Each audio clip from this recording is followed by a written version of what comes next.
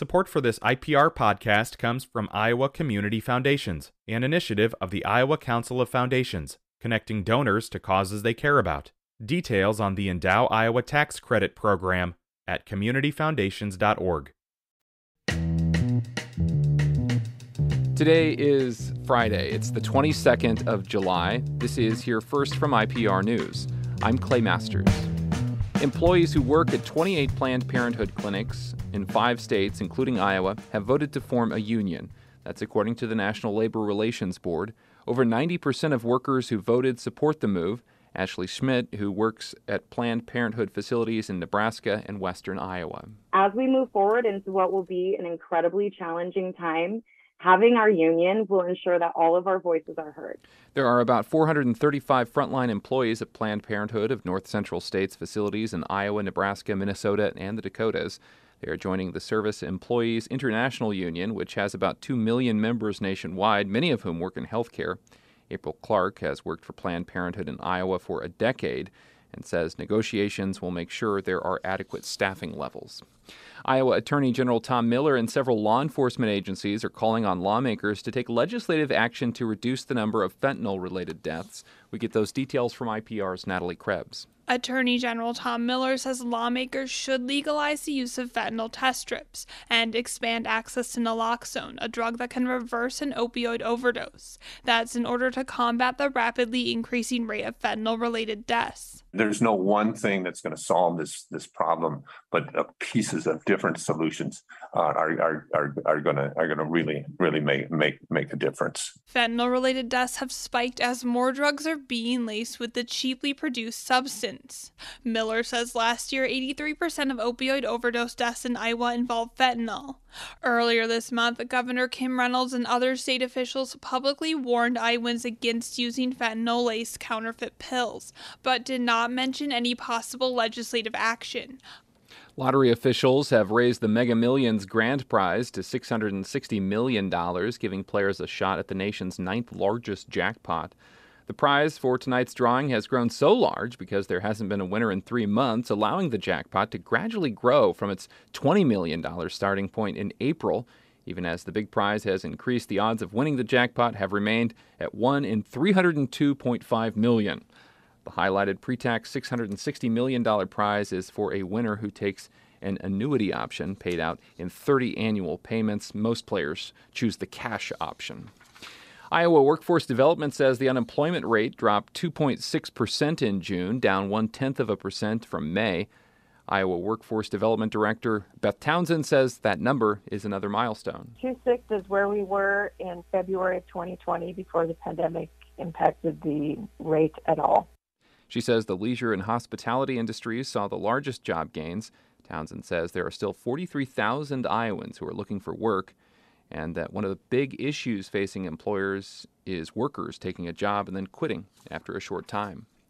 And the planned sale of an Iowa nursing home chain is in doubt again as the owner moves to close 3 of the 10 facilities, and then also the federal government seeks a payment of $2.1 million owed to taxpayers.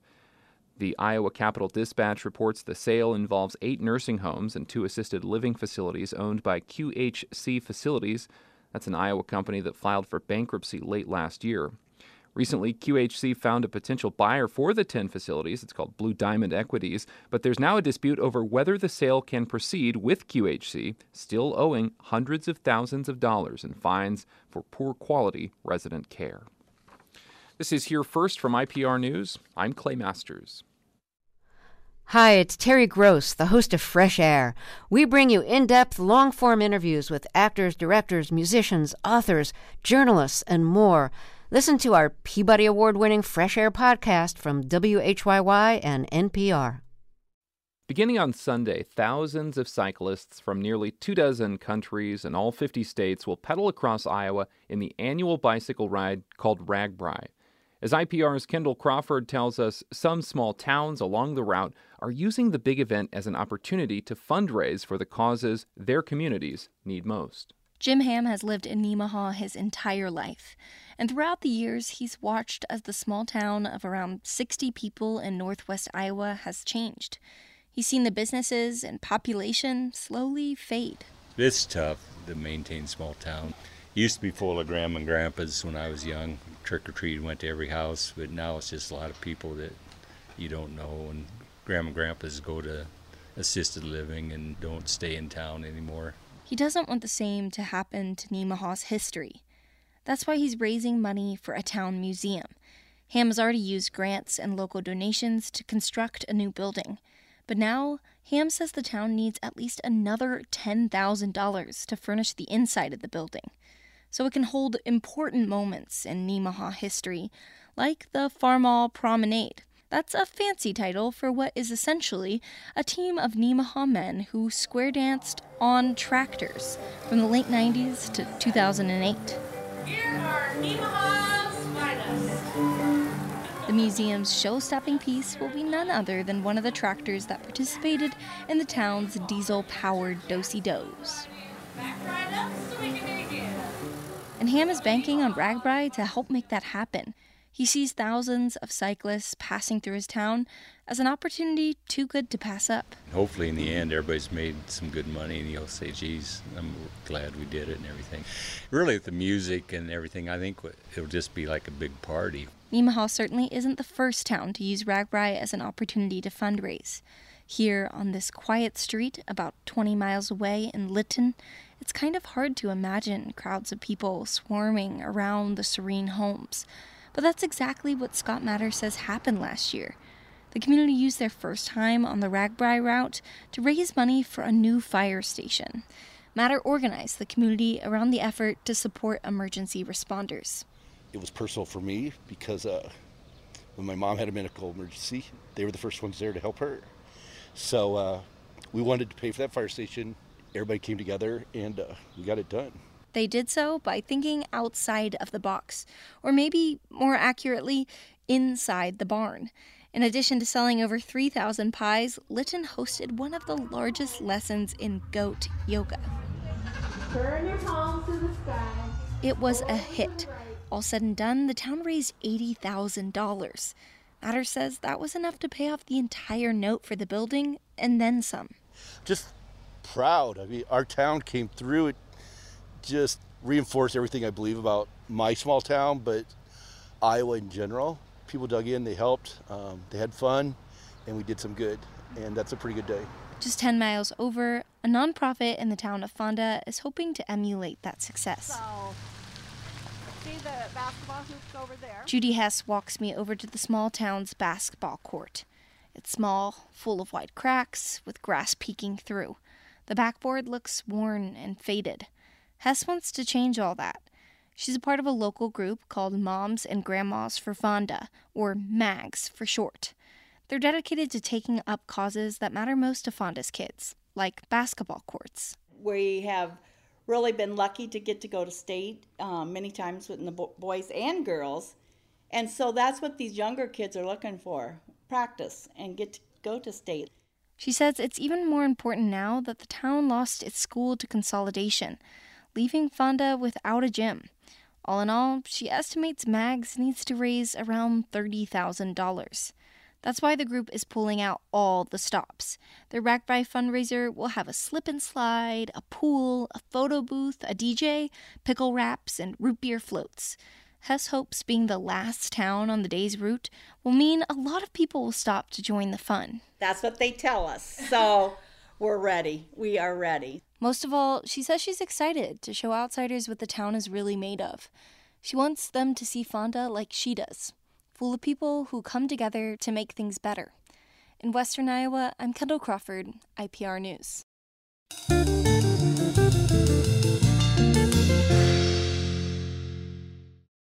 The concentration of carbon dioxide in our atmosphere now exceeds 420 parts per million. That's more than 50% higher than pre-industrial levels, and many industries are grappling with how to reduce or offset their carbon emissions. As Harvest Public Media's Dana Cronin reports, the agriculture sector is becoming a frontrunner in the race to reduce carbon. It's mid-April on Jason Lay's farm in Bloomington, Illinois. We're standing on one of his 75-acre fields, which during the growing season is covered with either corn or soybeans. And even though this is the off-season, Jason's field is green, dotted with a grass-like cover crop called cereal rye. And what that does is it helps hold the carbon dioxide or the greenhouse gases. It helps hold them so they don't get released out into the atmosphere. And these 75 acres of cover crops are holding a lot of carbon. Roughly, it would be about, hopefully, a ton an acre, so about 75 tons across this whole field. That's about the emissions equivalent of 15 gas-powered cars driven for 1 year. And while Jason's field is an island of carbon sequestering cover crops, more and more farmers in the Midwest are experimenting with them, thanks in part to the newly budding carbon marketplace. I'd like to equate them to like the Wild West. Jason is part of Bayer's pilot carbon program, which works like this. Let's say there's a company that needs to offset their carbon emissions. Maybe they pledge to reach carbon neutrality within a certain period of time. They can go to Bayer and purchase carbon credits, which basically offset their emissions. Bayer then pays Jason to plant cover crops, which act as the carbon offset for the company.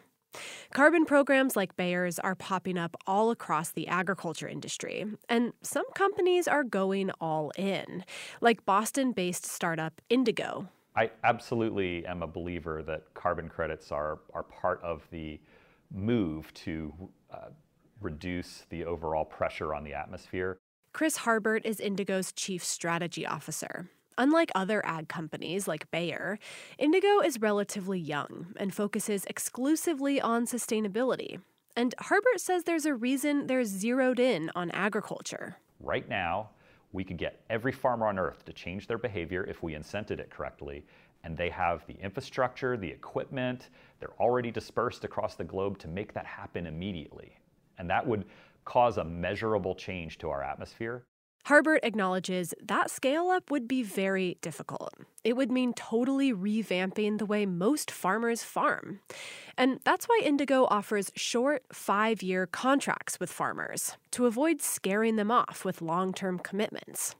But some say long-term commitments are necessary to reduce the concentration of carbon in our atmosphere. I mean, for the climate, we really need, I would say, durability of carbon stored on timescales of 100 years. That's, I think, what's really necessary to address climate change. Gianna Amador is a co-founder of Carbon 180, a nonprofit focused on reducing carbon emissions. She says when it comes to making a real dent in the climate crisis, we need to focus on how to reduce carbon overall, not just offset it. But she says paying farmers to sequester carbon is ultimately a good thing, because right now there aren't many incentives for climate-friendly practices, which can be expensive. What's exciting about these voluntary offset markets is it provides an incentives for farmers to shift practices and potentially helps with some of those financing challenges. If we want more farmers like Jason Lay, she says, we need to incentivize it. And Jason agrees. I mean, it's the obvious American answer. You give me more and I'll figure out how to do it. Money talks, he says. I'm Dana Cronin, Harvest Public Media. Harvest Public Media is a collaboration of public media newsrooms in the Midwest and Great Plains, including Iowa Public Radio. It reports on food systems, agriculture, and rural issues. Thanks for listening to Hear First from IPR News, which is a podcast you can, of course, find wherever you subscribe.